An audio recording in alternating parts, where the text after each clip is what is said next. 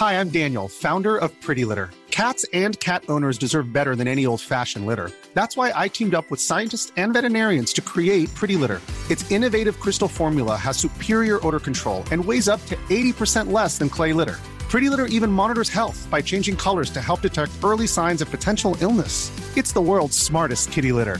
Go to prettylitter.com and use code ACAST for 20% off your first order and a free cat toy. Terms and conditions apply. See site for details. Planning for your next trip? Elevate your travel style with Quince. Quince has all the jet-setting essentials you'll want for your next getaway, like European linen, premium luggage options, buttery soft Italian leather bags, and so much more. And is all priced at 50 to 80% less than similar brands.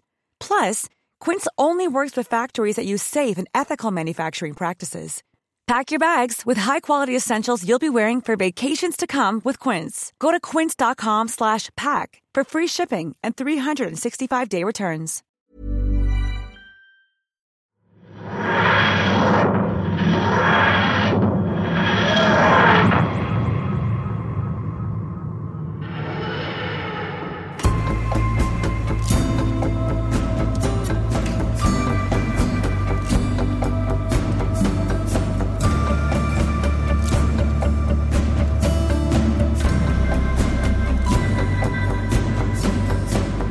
Hello and welcome to Escaping Kasteborous. My name is Rich and I'm joined by Amy. Hi. And together over the next goodness knows how many weeks we are going to be rewatching, reminiscing and reviewing the entirety of Doctor Who from 2005 to right now, which is just after Series 12 has aired. And today is episode number 2. Woo. Of Escaping Kasteborous. Thank you all who've watched and or listened to the first episode of this podcast ever. Thank you all for the tweets and the lovely messages that you've had and the comments on the video version as well. It's much appreciated and we're glad you were enjoying it. But now we are on to literally episode 2 of our podcast and episode 2 of Doctor Who, which is The End of the World, aired on April the 2nd, 2005. It was the first New Who episode set in the future, because obviously Rose is set present day. And fun fact, apparently the majority of the series budget was blown on the CGI in this episode. Oh, that's that's interesting. Which is saying something when you actually look at the CGI, because it's not all that good. But again, it's 2005, and TV CGI was never given the time of day. Like it somewhat is now, and even getting CGI in movies in 2005 was a hell of a lot more expensive than it is today, or at least I think it is. I think it's part of the charm, though. I think it is. not like Series 1 of Once Upon a Time CGI. Now that... Oh, nah, that's just like... ghastly. That's just bad. So, if you're watching Doctor Who for the first time, welcome to the end of the world. Everyone dies. Yay. If you're rewatching it like us, then... I hope you've been back through and had some laughs and seen some bits and pieces you might not have spotted before, or, as we talked about last week, things that you can look at in a different light. Now you know what happens over the course of the next couple of series. And End of the World is the first episode of the series that really starts to open things up a bit more. There were multiple things that were discussed in this episode I didn't really remember being discussed this early on. So such as who the Doctor is, and things about the TARDIS, which we will get to. So this episode opens with a little rundown as to what happened the week before, and this is the only time this really happens in Doctor Who in Series 1.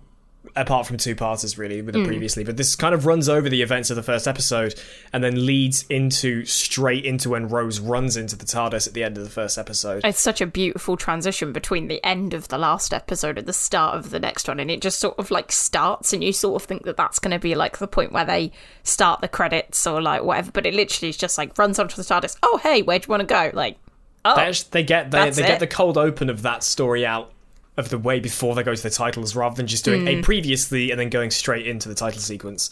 So yeah, Rose has just dumped Mickey by the bins in London. Bye! And goes into the TARDIS, and Eccleston's there. You know, he's got this glass ball in his hand and he's like, so then, Rose Tyler, where do you want to go? And this sequence I think is really good because you don't see it that often in Doctor Who, especially not in the new series, or even not really in Moffat's era. There might be some moments when we do see it a bit more, but we actually get to see how the TARDIS actually works, because this is the longest time we've spent in the new TARDIS. Like, in the first episode, you only see it, for once? Maybe like 30 seconds collectively. Yeah. So we actually get a little bit of time in this new TARDIS, which we discussed last week, that we both absolutely adore. It's beautiful. So Eccleston's there saying, where do you want to go, backwards or forwards? Rose says forwards, and he says, right, we'll go forward 100 years, then 1,000 years, and then they'll go forward 5 billion years. But you get to see him use the TARDIS. Like, he puts the ball back on there. I've always been wondered whether that ball that he holds, when he puts it down on the panel, whether he's putting it down on something to make it work. Like, whether you take this ball, you put it on this bit of the console, it goes forwards, this bit it goes backwards. Kind of like how keys work in a car. Sort of. Like, that's kind of how I always saw that. But flicks a couple of switches, and then he has this wheel that uses that really goofy like squeaky wheel sound. And that's something that I always thought about Series 1, that they use so many stock sounds that sound really strange. Like, we'll get to this in Boomtown, which is episode 10 or 11. Ooh. Episode 11 of the series, where they use these like really kind of childish sound effects for certain things. I love it, though. It's part of the charm. Oh yeah, it's part of the charm. We'll get to that. But like, seeing Eccleston use the TARDIS like properly, he's got the pump that he's in the side of the TARDIS console. At one point, he's literally looking Rose dead in the eye, and he's just going. It's like, are you okay? And it reminds me of apparently how William Hartnell was back in the original series, where he had mapped out his TARDIS console that certain things did certain things, like certain buttons and switches did specific things. So I think it was done in Adventure in Space and Time, when I'm guessing it's another character uses the console, and he says, press the button to open the doors, and they go over, they just press a random button. He's like, no, it's not that button, it's this button. Even though it doesn't do anything, he mapped out his TARDIS in full to make it look like he actually knows what he's doing. He's not just pressing random buttons like somebody typing on a keyboard in a fake manner. Yeah, in a film, it's just in a like... film or a TV show. And I was making noise there. I was trying to do the keyboard thing. But you made noise. You meant to like really lightly rest your fingers, and like when you see the cutaways to people in the news, just look like you're working, and they're just there like lightly touching the keys, and it's blatantly obvious they're not pressing them. But Eccleston does this whole thing where you see him use the TARDIS. He even rings the bell at the end. Oh, I love that bell. It's completely over the top. He's showing off so much, because it's something that we see Eccleston do. He's a show off, because he's impressing this hot girl he's picked up. I mean... and it's the first friend he's made since the Time War, which does actually get actually no, it doesn't get name dropped in this episode. He mentions a war. He mention a war. He doesn't call it the Time War yet, but they end up going forward in time to Platform 1. Where they watch the end of the world happen. The sun expands, it engulfs the Earth, and everybody dies, even though the world's empty. But Earth death stuff in 30 minutes and so on. I think it's really cool, though, also just going slightly back a stage, is the fact that he actually asks Rose where he wants to go. I think it's like one of the only times where you ever kind of see the Doctor actually say, like, hey, where do you want to go? Like, I know that maybe they probably do in a later series, but like most of the time you just kind of open the episode and they're already where they want to be. And they're like, it's kind of that from start to finish that I think is the really key point to the first series, is you don't, like Russell made a point of sort of explaining everything. So like this point for us is kind of like, oh, we can go anywhere. Oh, I wonder where they're going to go. And that's that kind of like, once again, that kind of audience, it like pulling the audience in sort of thing. Well, you say about him not necessarily giving the companion the option to choose where to go, but technically he does that again in this series when Rose asked to go and see the day her dad died. I know. That's what I'm saying. Which we'll get to in episode 7? Is it after Dalek or is it after Empty Child? I want to say it's after Dalek. I'm not entirely sure. You're the bird. But yeah, so they go forward in time and they end up here. And something you said last week about how Rose just kind of goes along with it.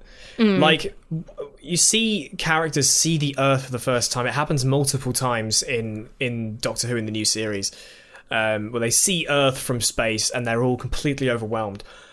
It's not that Rose doesn't give a crap. It's more that she's just like, yeah, I kind of expected to see this. We're on a space station.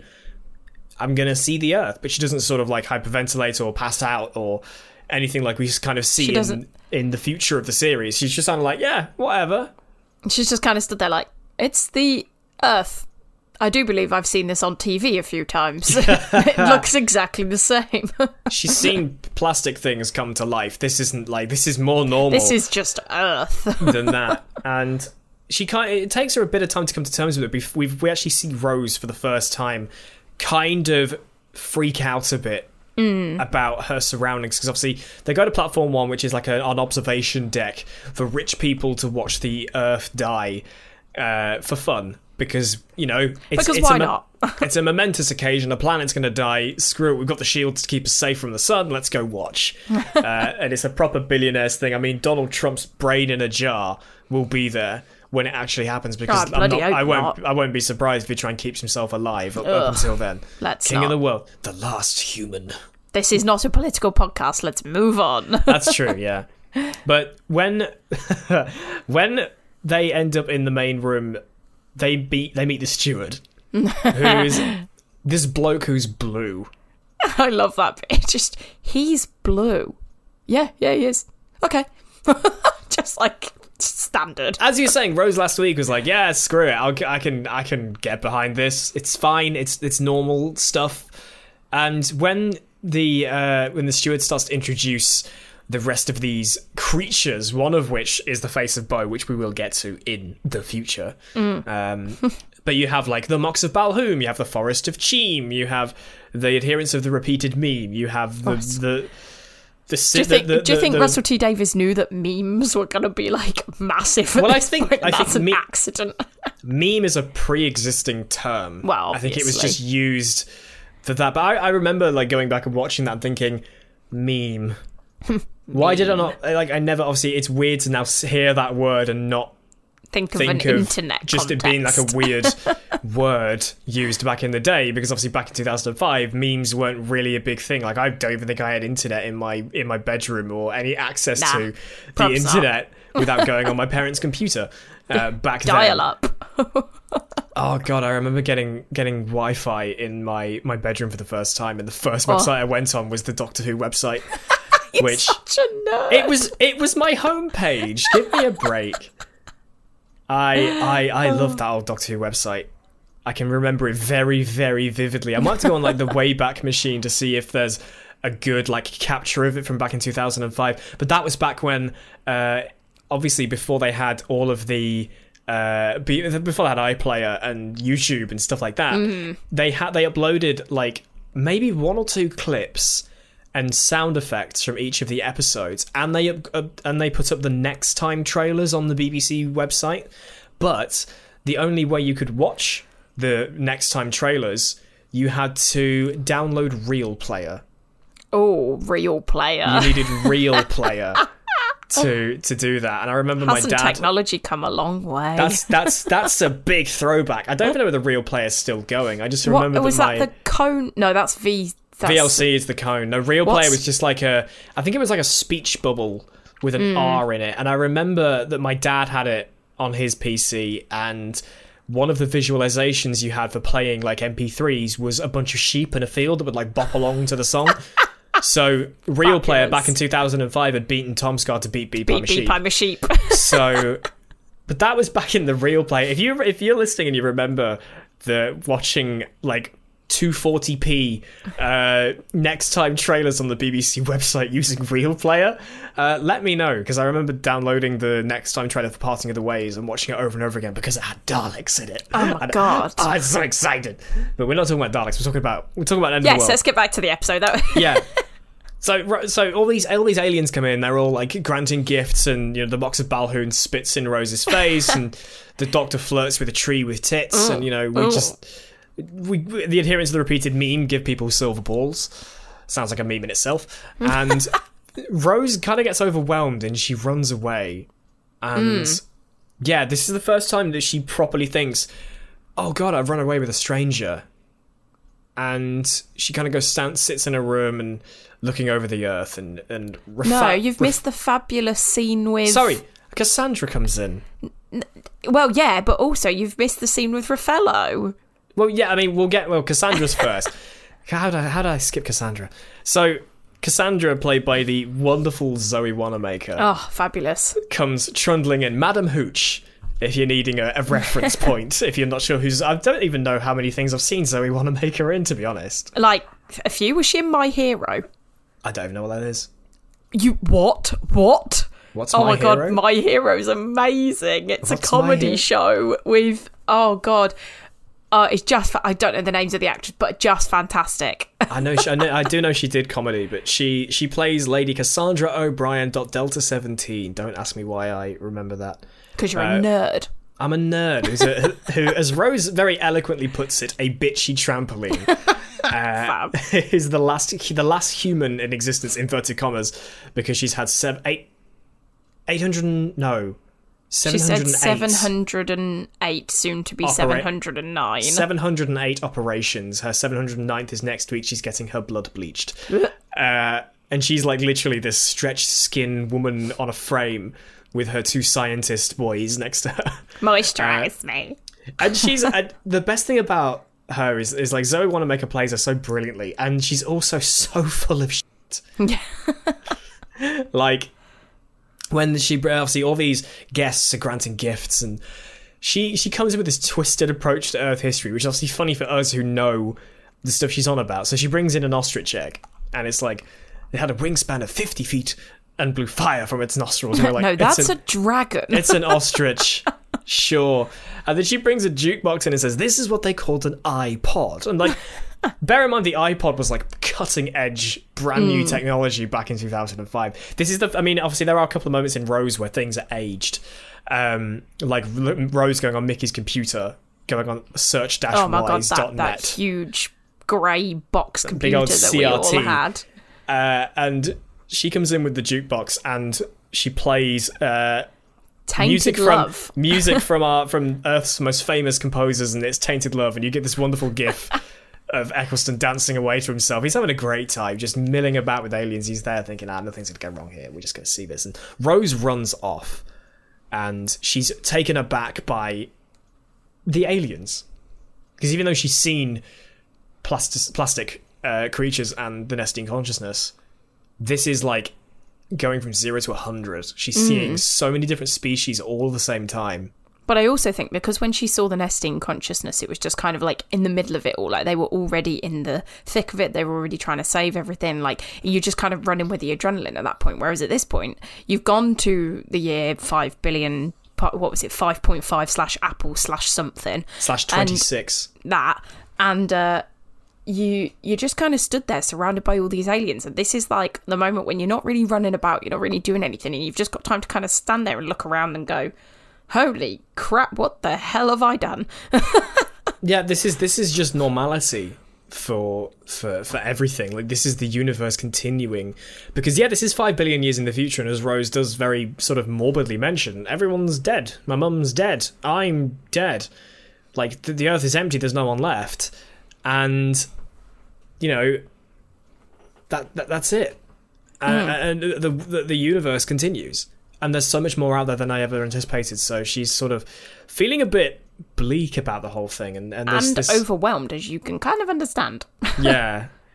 But she takes it. She's like, you know, she's a pretty hard nut to crack, Rose. Like, she as you said last week, she's really showing how strong she is as a person when up against the Nestene consciousness and the Autons. But now the sense of normality is thrown way off course. But I think it's because this time it's kind of like, although last time it was on Earth and everything, like, I think, you know, everything was still kind of like her familiar. Surroundings were familiar. So like, even though she was in a completely unfamiliar situation, she's still on Earth. Whereas now she can see the Earth, but she's not on it. She knows that like everything has changed. Everyone's dead. Like, she's not, like, no wonder it threw her off. I mean, you know, that would shake anyone, I think. But yeah, you're just in this completely unfamiliar situation. You've got no idea what to do or where to go. But I mean, you know, can't say I blame her. Yeah, it's true. And so there's this really lovely scene between one of the workers on Platform 1. So the steward is just this bloke who is blue. And then all of the sort of minions are blatantly children. Played by kids. Only partially painted blue because they're wearing these big helmets. And they communicate by sort of squeaking. Because when the Doctor's TARDIS is taken and put in a cupboard or something, one of them hands the Doctor's little note that's got this really strange typeface on it that you can still read in English, but he kind of goes as he passes him to it, and it's like, okay. But this woman comes in called Raffaello, who I knew the name of before she said it. Literally, he sits there and I went, "What's her name again?" And he went, Raffaello, and then in the thing Rose goes, "What's your name?" Raffaello. It's like, you're such a nerd. I'm such a nerd. She's a plumber basically, and she has to get Rose to give her permission to talk, and guests are allowed anywhere. So it's like, you don't see this kind of like, I don't know, oppressive class system, but it feels like there's this, because everyone's blue. It's like, are they meant to be a race that are born to be like servants or to work in? Well, I don't know, because the steward to work in service, because. I mean, the steward might be the head of the thing, but he's not the top. I mean, he does go up the to top of the food chain because the appearance of the repeated meme and go, "But I'm just a steward." So exactly, it's like he's very much below the guests at this party because everything else is run automatically by the corporation, which is very very very imaginative bosses. But there's this really lovely scene between Rose and Raffaello where she's just talking about, like, she just asks her where she's from. Which, again, I also knew was Crispallion. Again, he literally said it at exactly the same time she did. Crispallion. And I was like, shut up. I am cool, Amy. Leave me alone. And Raffaello just goes off on one about how she's part of the... I can't even think of what it is she says about where she's from, like exactly where it is. And, you know, it's not the Medusa Cascade, but it's like, oh, I'm from here and that and the other. It's kind of like that sort of style. And Rose is just there like, what? And she goes, oh, where are you from, miss? And she goes, I don't know. It's like, yes, that planet down there, actually. Down there. I came up on a space hopper. And Rose, I think she's still kind of freaked out by the whole thing. It's like, this is normal. This isn't like a joke. This isn't like... So I think she expects things to be different. I think that's the thing that I find fascinating about alien in real life, like alien civilization, because the idea that we're the only living things in the universe is just kind of dumb. I think it's if that were the case, I'd be amazed that we were the only living things. But the idea that society exists out there, and it'd be interesting to see as to whether society beyond our own solar system would be in the same sort of format we have things here.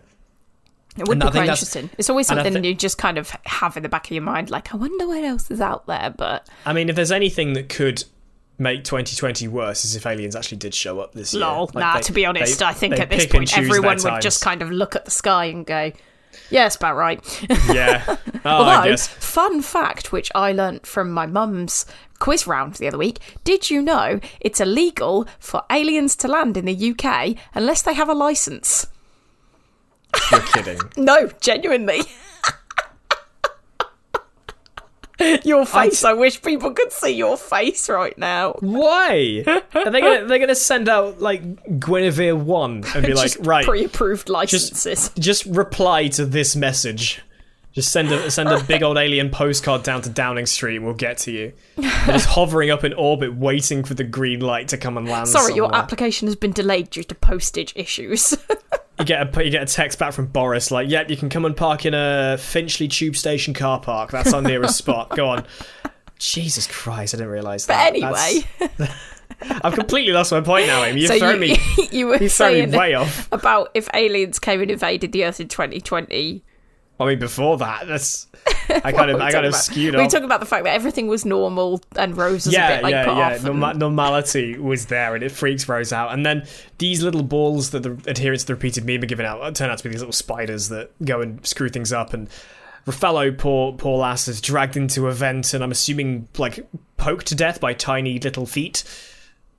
Because we don't really know what the spider did to her. Or she got pulled through to a fan and got blended. I don't know. Oh, lovely. I mean, they can't go too dark. I mean, this is like pre-Watershed TV. So. And yet she calls Rose a prostitute, but we'll get to that.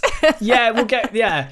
I mean, to be honest, that's kind of where we go back to. We go back to the big room where everyone is, and there's just a lot of discussion going on, and like, you know, all the aliens are milling about, and that's kind of what throws Rose off, because they're all just chatting. And Rose is like, this is weird. Shouldn't they be doing, I don't know, alien stuff?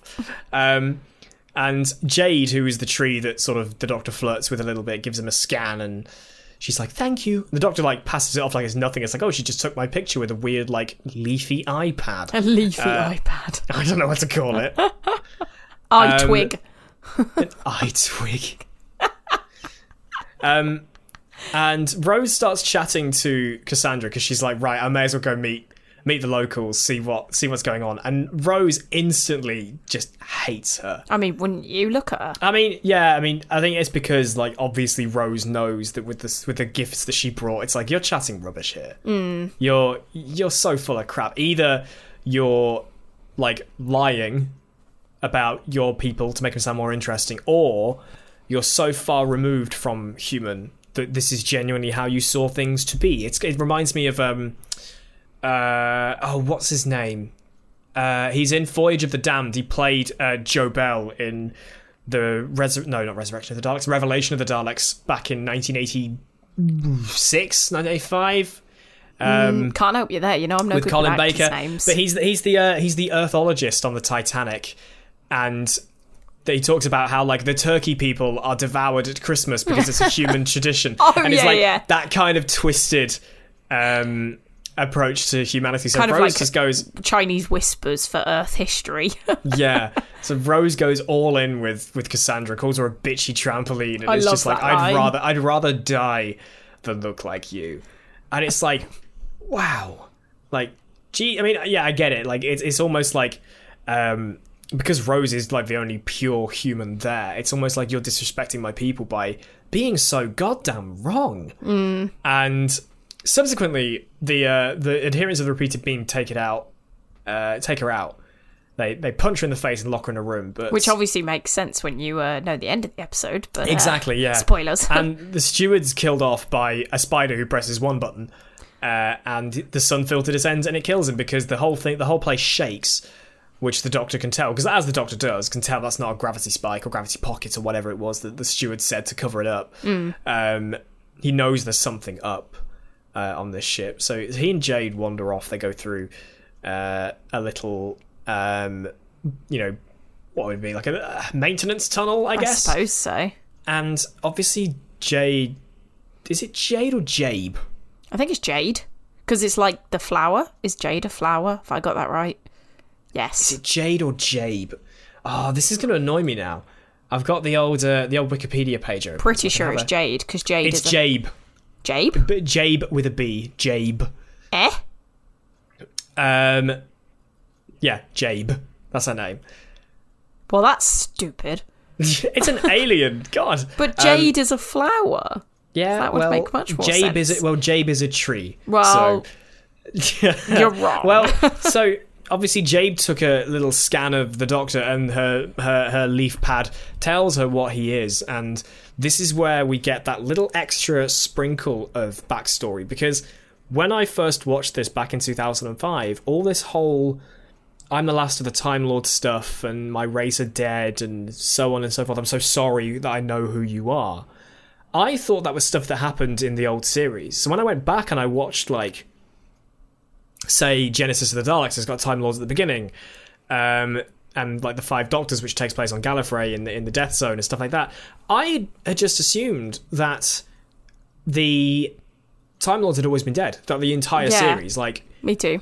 The Time War was prior to Hartnell. Like, Hartnell's always been the last of the Time Lords, and that's just how it was. So to hear Jabe go on about it more so, telling the Doctor she's sorry, and he's an impossible person. You see the Doctor tear up, and a single tear does drop down his cheek as she's talking to him, and she puts her hand on his arm, and he puts his hand on hers, and it's this sort of very touching moment that, as much as we see the Doctor as being very fun but also very fiery, that closeness was kind of unexpected almost. Kind of spoke to him like in a way that you don't really expect him to sort of be reachable. Like you don't really expect somebody that he's just met to be able to kind of get through to him in a way that like Rose can't.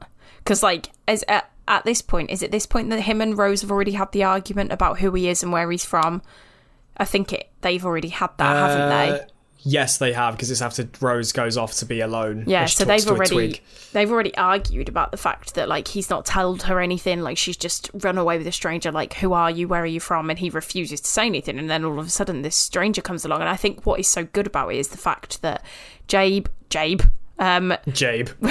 will, like, she takes that kind of wall down for him, because like, but he doesn't want to say anything, like he's not ready to admit like I'm the last of the Time Lords, like he's not ready to have that conversation with Rose yet, and yet Jabe comes along and she sort of is like, I know who you are, I'm really sorry, like you've been through all this stuff, but it takes that strain off of him actually saying it out loud, and it kind of is like, if someone else can like say that they're sorry for this, then maybe like, you know, I'm not seen as a bad person for being the last one alive, or like, you know, whatever.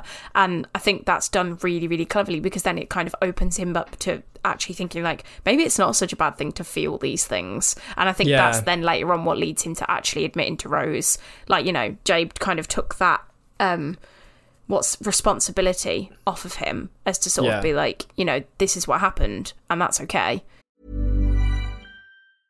Even when we're on a budget, we still deserve nice things. Quince is a place to scoop up stunning high-end goods for 50 to 80% less than similar brands. They have buttery soft cashmere sweaters starting at $50, luxurious Italian leather bags, and so much more. Plus, Quince only works with factories that use safe, ethical, and responsible manufacturing. Get the high-end goods you'll love without the high price tag with Quince. Go to quince.com/style for free shipping and 365-day returns. Hold up. What was that? Boring. No flavor. That was as bad as those leftovers you ate all week. Keke Palmer here, and it's time to say hello to something fresh and guilt-free. HelloFresh. Jazz up dinner with pecan-crusted chicken or garlic butter shrimp scampi. Now that's music to my mouth. HelloFresh. Let's get this dinner party started. Discover all the delicious possibilities at HelloFresh.com. Millions of people have lost weight with personalized plans from Noom. Like Evan, who can't stand salads and still lost 50 pounds. Salads generally for most people are the easy button, right? For me, that wasn't an option. I never really was a salad guy. That's just not who I am. But Noom worked for me. Get your personalized plan today at Noom.com. Real Noom user compensated to provide their story. In 4 weeks, the typical Noom user can expect to lose 1 to 2 pounds per week. Individual results may vary. It seems like once you open the door with the Doctor at this point in his life, then he'll open up, because looking back at that point, the idea that the Doctor doesn't really want to tell Rose who he is, it's obviously because he's ashamed about what happened. And if you look to The Night of the Doctor, which was Paul McGann's short episode prior to the 50th anniversary special in 2013, I think that's the first point in time where he realises he should be ashamed. Not of what he does, because obviously he's not done it yet at that point, but ashamed of who he is, which is probably why Eccleston hid that away. You know, the phrase Time Lord is first mentioned in this episode by Jabe. Yeah. Before she unfortunately burns to pieces. Whoopee. Yay. And I think that's that first like instance of somebody talking to Eccleston's Doctor and talking about being a Time Lord. The fact that the first instance that happens wasn't negative.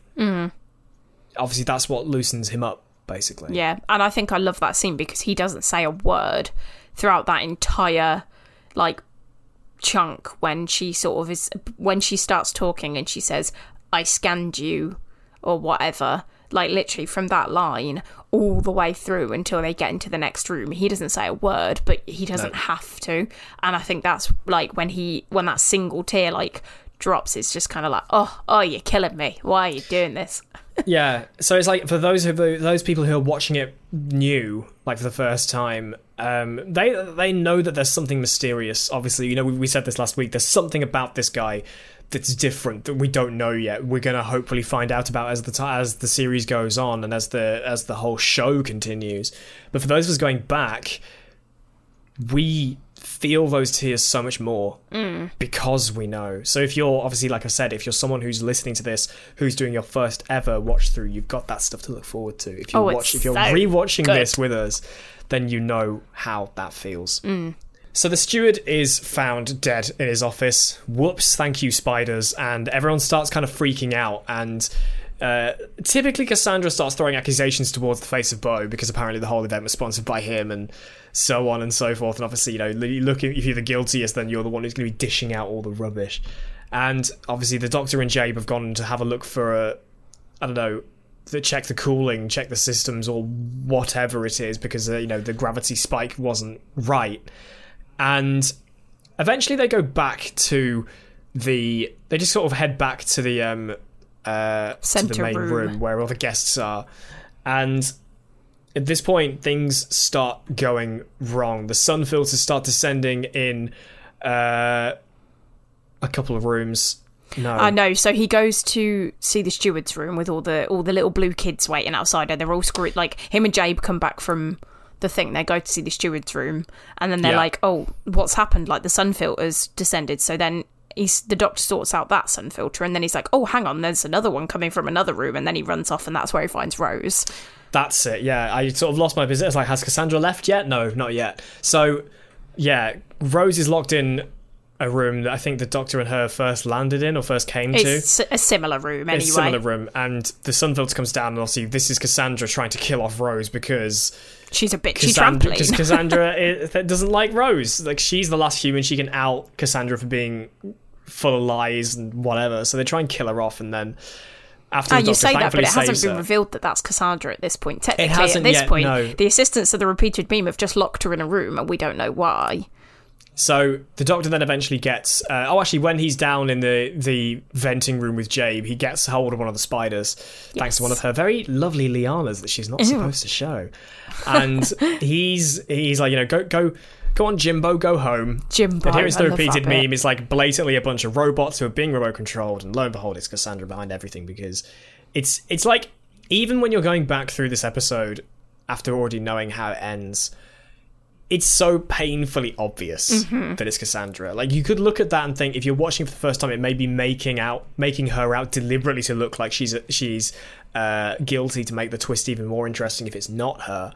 But it's like, yeah, it's kind of obvious it's her. That kind of plays upon the whole idea that it's a family show. They can't make it too like twisty, like Agatha Christie style stuff. They have to make it at least understandable for like kids, because at the end of the day, we were kids. Like we said, we were 9 when this aired.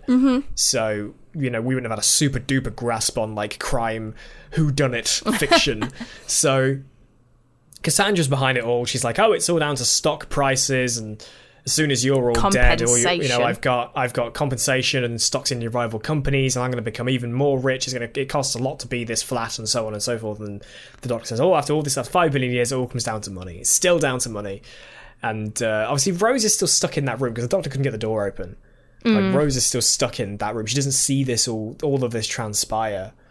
And you know, Cassandra, against the rules, teleports away, and it's like, because it's like 3 minutes till Earth death, and she's like, bye. Spiders activate, they blow things up, the shields are down, everyone on the platform is going to die. Obviously, it's not Doctor Who without a big old threat.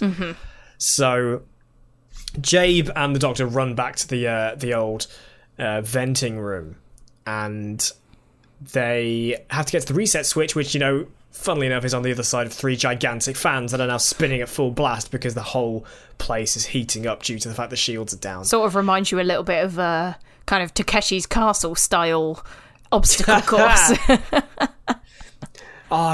We should dub Craig Charles over that sequence just to see what it would sound like. Take some of his best. We'll have to do. I'm trying to think of what challenge would you take, like, Craig Charles's dialogue from. Or you could do the high rollers, because they were like, there was a lot of going between them and like falling down the middle. And I'd say like maybe knock because they have to go through the right door to get through the right gap to do that. If someone could do that, that would be hilarious. Oh my god. So the Doctor figures out this big old switch can slow down the fans because sure, why not?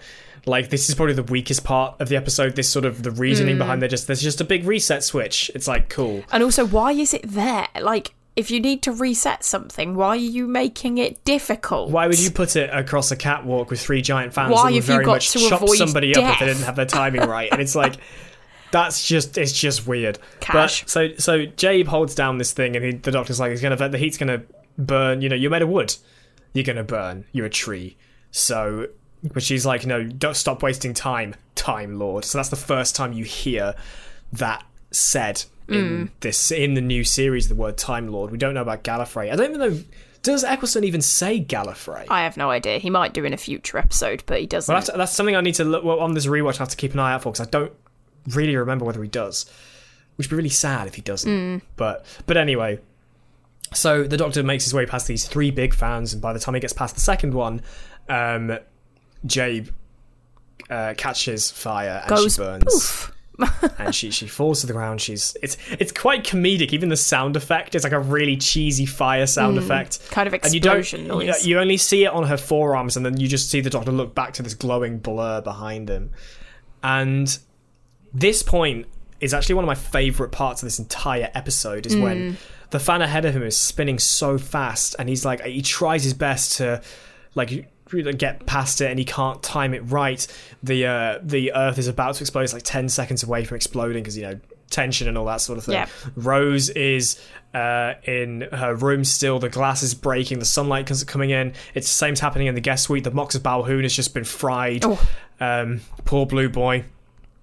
And the Doctor closes his eyes, and you get like the Ninth Doctor's theme. Oh, I'm pretty certain it's the Ninth Doctor. Pretty certain it's the Ninth theme. Doctor's theme, but obviously it's used all through. It's even used in Capaldi to Jodie Whittaker's regeneration scene. I love that theme. That piece of music. And he closes his eyes, and this is the point when I first saw the Doctor as the superhero, kind of otherworldly. Yeah, does some kind of Jedi mind trick. It is a bit. Then he closes his eyes, and he can just tell when he needs to take a step forward, and he walks through this fan spinning at goodness knows how fast. He flicks the switch, and you know, all the glass repairs itself, and the shields go up just in time for the world to explode. Yay. It's like, it's a bit of everything's gonna die. There's a timer and a big button. Like, it's quite. The setup's really interesting, but the payoff sort of, is.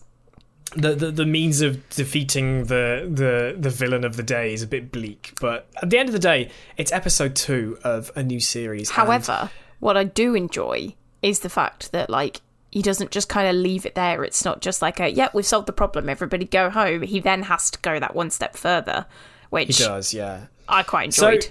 And this kind of loops back to something that's said right at the beginning when the Doctor's looking over the Earth with Rose before they go and see the steward, and he's saying, or Rose is saying, you know, he explains that it's the classic Earth. The National Trust shifted the continents back. The planet's empty. The money's run out, so they're gonna let it go. And Rose says, like, so is this what you do? You swoop in at the last minute and you save it. And he goes, no, the time's up. That's it. It's the end. It's the end. And everything has its time. There are a couple of times in Doctor Who in the new series where the Doctor says, this is when this person dies. And there is one point that is defied, and that actually becomes quite an important point in the Doctor's life, but that's something we'll get to in series 4 and then series 8, so quite a way away. So, you know, the Doctor brings Cassandra back because he realises that through teleporting through heat's going to need a relay or a booster. Goes through this amazing kind of almost Sherlocky moment where he's like, I'm very clever, and if I'm very clever, I can work out that this, and this, and it's like, idea boom, 1, idea 2, blah, blah, blah, blah, blah. Have it. Seeing the Doctor's mind work like this is fantastic. Like, you kind of see it a bit in Rose when he's like plugging their head into the TARDIS at Mickey's plastic head and stuff like that, but this is him, as you say, it's a proper Sherlock-esque. It kind of is. I'm angry, I'm determined to get the person who's tried to kill or has killed people. So, there's the ostrich egg that's got the teleport relay in it, and lo and behold, it's Cassandra, as we already know. She's outed herself as being the person who's behind it all. And she comes back. It's only her that comes back. No friendos with her to moisturize. And, the doctor says, I've got you, whatever. She's trying to make excuses. And you've passed my little test. Now you can join the human club. Human club. And the doctor's like, what is it he's sort of saying? Because obviously Cassandra's just sort of mouthing off on things, and then the doctor says, she's essentially going, you wouldn't get your lawyers on me because your definition of like people would keep them busy for like thousands of years and blah blah blah. And then she's all like, so you take me to court and you watch me smile and laugh and blah, and then he's like, and that's creak. It. And this is quite a morbid scene. Like, the blood is never a thing that happens in Doctor Who. You don't see people get torn to shreds like you did in Torchwood. Even people being shot, like when you see Jenny be shot in series 4, it's like you don't see any blood or any gunshot thing. You don't see like the puff of smoke and the tearing of clothes. It's just so safe for work. And then you see Cassandra, who's just skin, lips, and 2 eyeballs. And she creaks, Zoe want to make her screaming, I'm too young, and then she like tears apart, and it's like, it is bloody, or it is almost bloody because it's like skin, but when she tears apart, over Rose's it head. goes very red, and it's like, I remember watching that because I was never good with gore, me either. Anything like that. I'm still not that. I'm not that good with it. I don't understand like the want or the entertainment from like pornography films. So seeing this as a kid. 9 years old, seeing this weird flat woman be torn to shreds. Lovely. I thought it was gross. Like, it was pushing it. And there are multiple moments during that episode that are pushing it, like Jabe asking if Rose is a prostitute because she says wife, partner, whatever, and then prostitute, and Rose is like, bitch, please. I'm still here. I'm not a prostitute. And Come then on. She goes, I'm going to go over and chat to Michael Jackson. It's like, which is not. It's that like that Russell T Davies sort of adult nature coming back through. Interestingly, I saw something on I think it was Reddit last night of people are talking about showrunners and who should take over the show, and somebody said that Charlie Brooker should take over Doctor Who because apparently he was asked a while ago to write an episode of Doctor Who, and I'm just like, do you know what?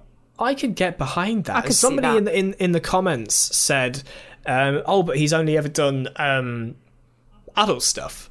So how is that going to translate well to Doctor Who? And it's like, well, you look at someone like Russell T Davies, who's done, LGBT stuff in TV. He's done a lot of like more adult stuff in the past. This is his first foray into doing stuff with an audience broader than just adults. And he did it really well. He managed to cater for everyone, and it's as we said in the first episode, if you are watching this series for the first time, there's so much brilliant humor that would go completely past the kids. Like in Rose, when the doctor's talking about all the plastics and things, and Rose says the breast implants, like you're a kid, you wouldn't get that.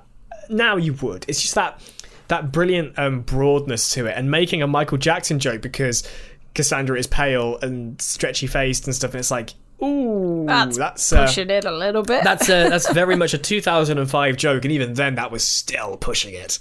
So funny though. It's funny. It's so funny. They managed to squeeze these really quite dark moments of humor in, and we see it all through this series, and it's always great to look forward to. There are more moments in this episode that made me laugh than I remember. Yeah, definitely.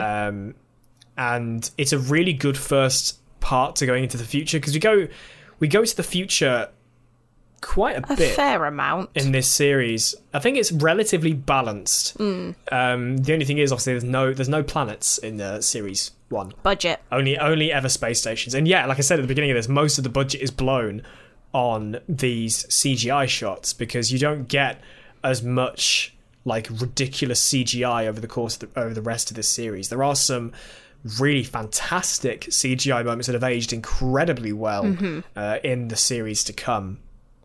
But End of the World has some shaky CG, like the exterior shots generally of Platform 1 are pretty good, but there are a few shots when you have there's the observation room where the Doctor and Rose are, and you can see in through the window, and it's very blatantly a flat texture with a window, like orangey window sheen on it, and when the camera moves, you can see that it's flat. Yeah, and it's like again, this is like, it's not. I think they're called Millennium Effects. I think they're the people who do the physical effects and prosthetics and things. I can't remember what the production company who did the effects back, because they're basically the company who were hired to do the entirety of the Russell T Davies and Moffat era, did everything up until Chibnall, because it was DNEG who took over the CGI from then. And yeah, apparently most of the budget was blown on that, and there are some good CGI moments, there are some not so good ones. You mentioned when we were watching it about how when Eccleston puts the spider down to say go home to your boss, that he looks really blurry. Yeah, the whole kind of shot just like goes really blurred over when the CGI kind of comes into play, and it's like, okay. And it's like, Doctor Who's never been known for having good CGI. It's again, as we've said, it's the charm of the series. There's always the sort of the jankiness of it, but the fact we're watching the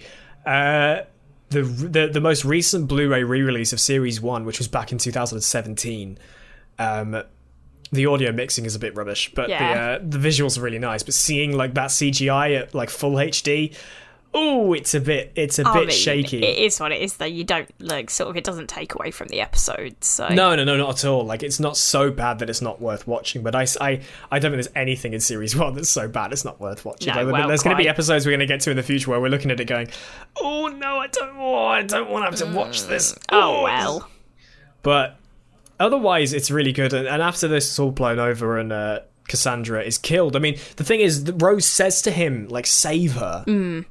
This is something I was going to mention, because this is one of the times when you get a very kind of different insight into the Doctor's morality, because we, like, I know that you've said it a lot in Ups and Downs about like the Doctor's morality being very flip-floppy during like Jodie's era, but you never really, with Tennant, it was always never kill, like, that was the kind of thing, like, don't kill anyone unless you can absolutely help it, like, whatever. Whereas this kind of, for me, is very Eccleston. It's like, no, she's killed people, she deserves to die. I'm not doing anything that nature isn't going to do anyway. Like, she should have died ages ago. Everything has its time. Tough.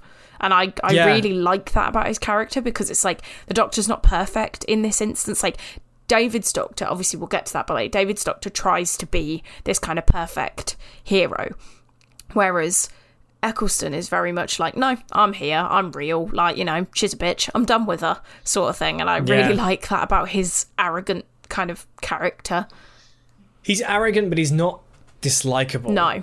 Like, there's so much about... it's not so much that just because he can make a joke and do a little dance, and it just like counters the fact that he can be so dark sometimes. There are moments we'll get to in the future of this particular series where you do see this again, and in fact it's questioned at one point as well. But yeah, he has this approach of I'm done with you, it's time to die. And I know that there is a point when that's echoed by Rose later in the series, and I'm pretty certain it happens again in a future series. I can't pinpoint exactly when, but I know that kind of debate of, no, I'm not saving it. Yeah. This is I think it's a very Tennant thing, because it might be a Matt Smith thing, but I'm pretty sure that after Tennant is when we get, or during Tennant is when we get the idea of fixed point in space and time, and like certain things cannot be unwritten and rewritten and things like that. So yeah, the Doctor and Rose go back to Earth because, Rose is still a bit shaken by this whole thing. She's had obviously a lot thrown on her plate with, meeting all these aliens and then, nearly dying twice. So they go back to Earth and they're looking at people. A busy street, which we haven't seen in months. And the Doctor talks about how, you think it'll all exist forever, people, cars and concrete, but it doesn't. It just doesn't. And interestingly, it's a really bleak ending, apart from the way that they like move things on to chips, which is always a good thing. I love that. Can you spell chips? I want chips. I'm buying. I always want chips. I mean, yeah. They just come back to this really bleak message of, this is all going to end one day. But then the kind of the beauty of it that they don't really have to go on about, they don't have to spoon feed it, is this, this is 5 billion years in the future. Obviously, it's not exactly known when the sun will expand, because obviously that is a genuine thing that will happen. The sun will expand and the Earth will be eaten up, but we'll be long dead before that happens. So it is kind of like a very indirect. It's not so much that you don't have to worry about it, but you should make the most of your life because you've seen a future, be it fictional, but you've seen a future where you're not here. Every time the Doctor goes into the future, you're not there. But also, unless he goes like a little bit into the future. What is so?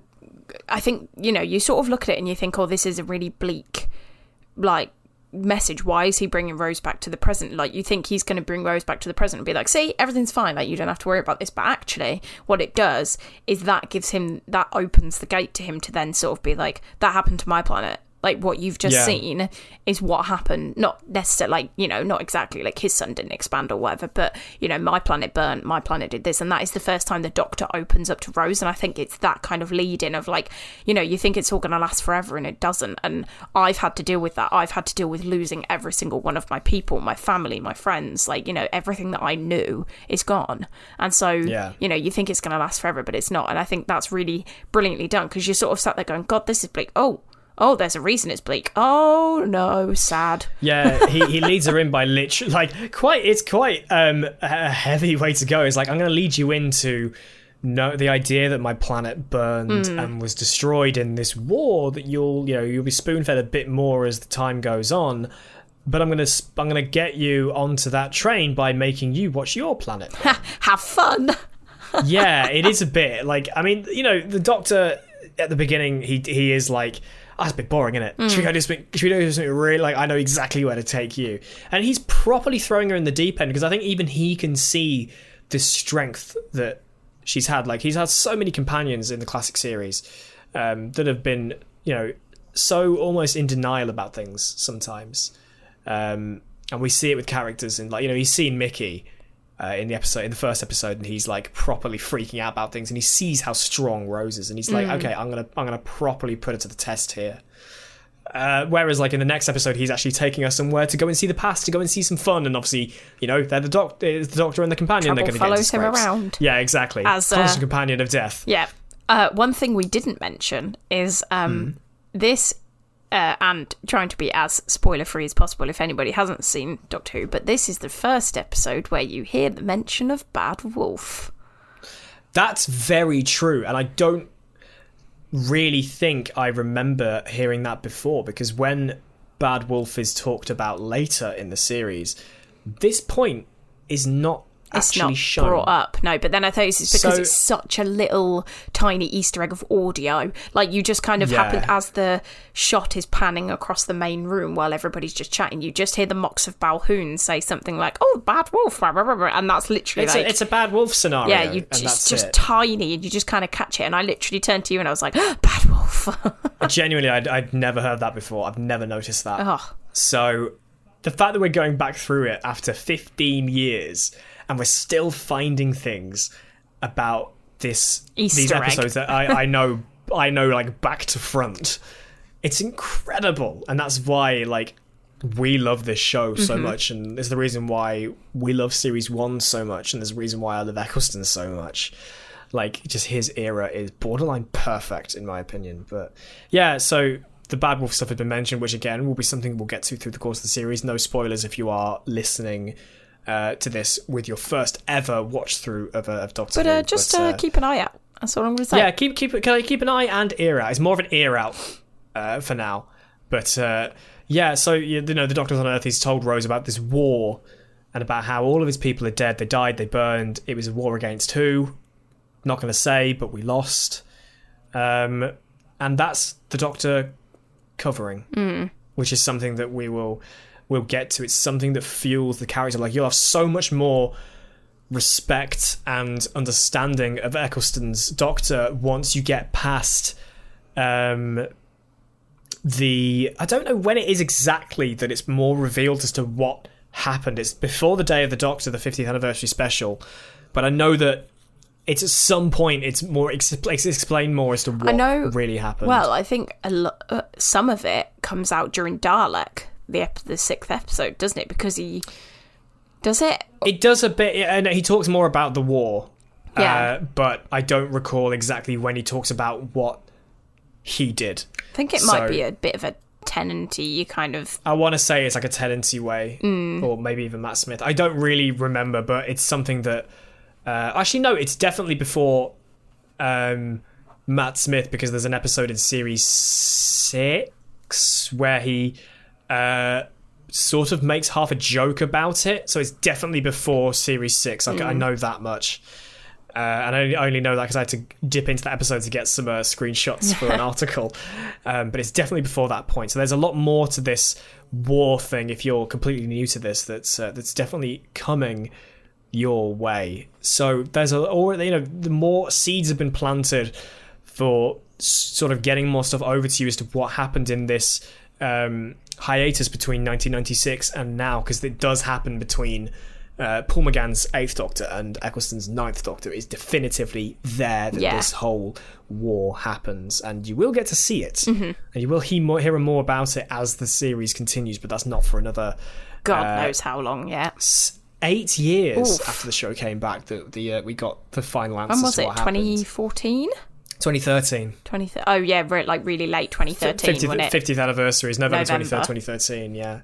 For Day of the Doctor. So there's a lot to look forward to. Speaking of things to look forward to, next week it's the episode 3, The Unquiet Dead. Good episode. Which is a very good episode. It's sort of one I kind of forget about when I think about series 1.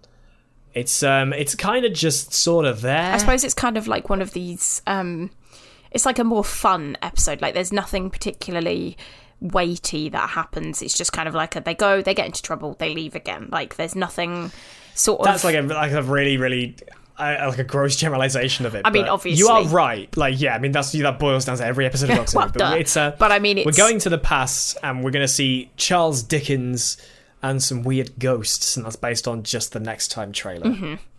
But that's something you'll have to wait for next week to watch and or listen to. That is if you're watching it weekly and waiting for the podcast.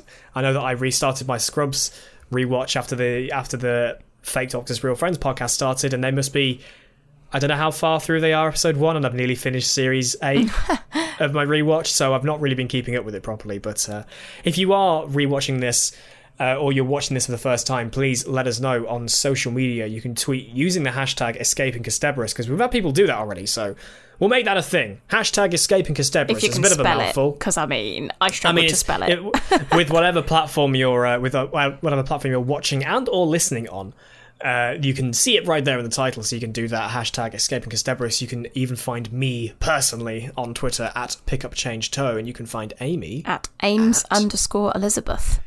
Indeedy doodly. Thank you all very much for listening today. Hopefully this all sounds a bit better. We changed up how we're recording this to make sure it's not as weirdly echoey. Yeah, it didn't really apologies about record as nicely as I just assumed it would work, but I'm wrong. No. Apparently, I was completely wrong. So hopefully this will sound a bit better than last week. But thank you all very much for listening. Again, all of the comments and messages we've had over the last week since we've released the first part has been so brilliant, and we hugely appreciate that. Thank you for all the comments on the video version if you are watching this on the Who Culture YouTube channel. Thank you. Thank you all very much for listening, and we will see you next week. Bye.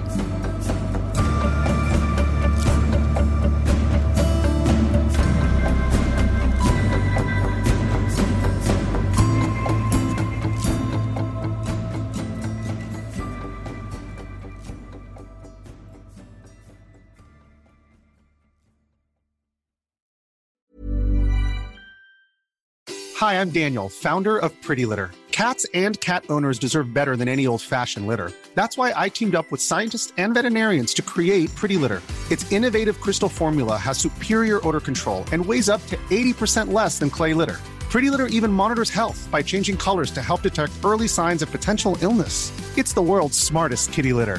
Go to prettylitter.com and use code ACAST for 20% off your first order and a free cat toy. Terms and conditions apply. See site for details.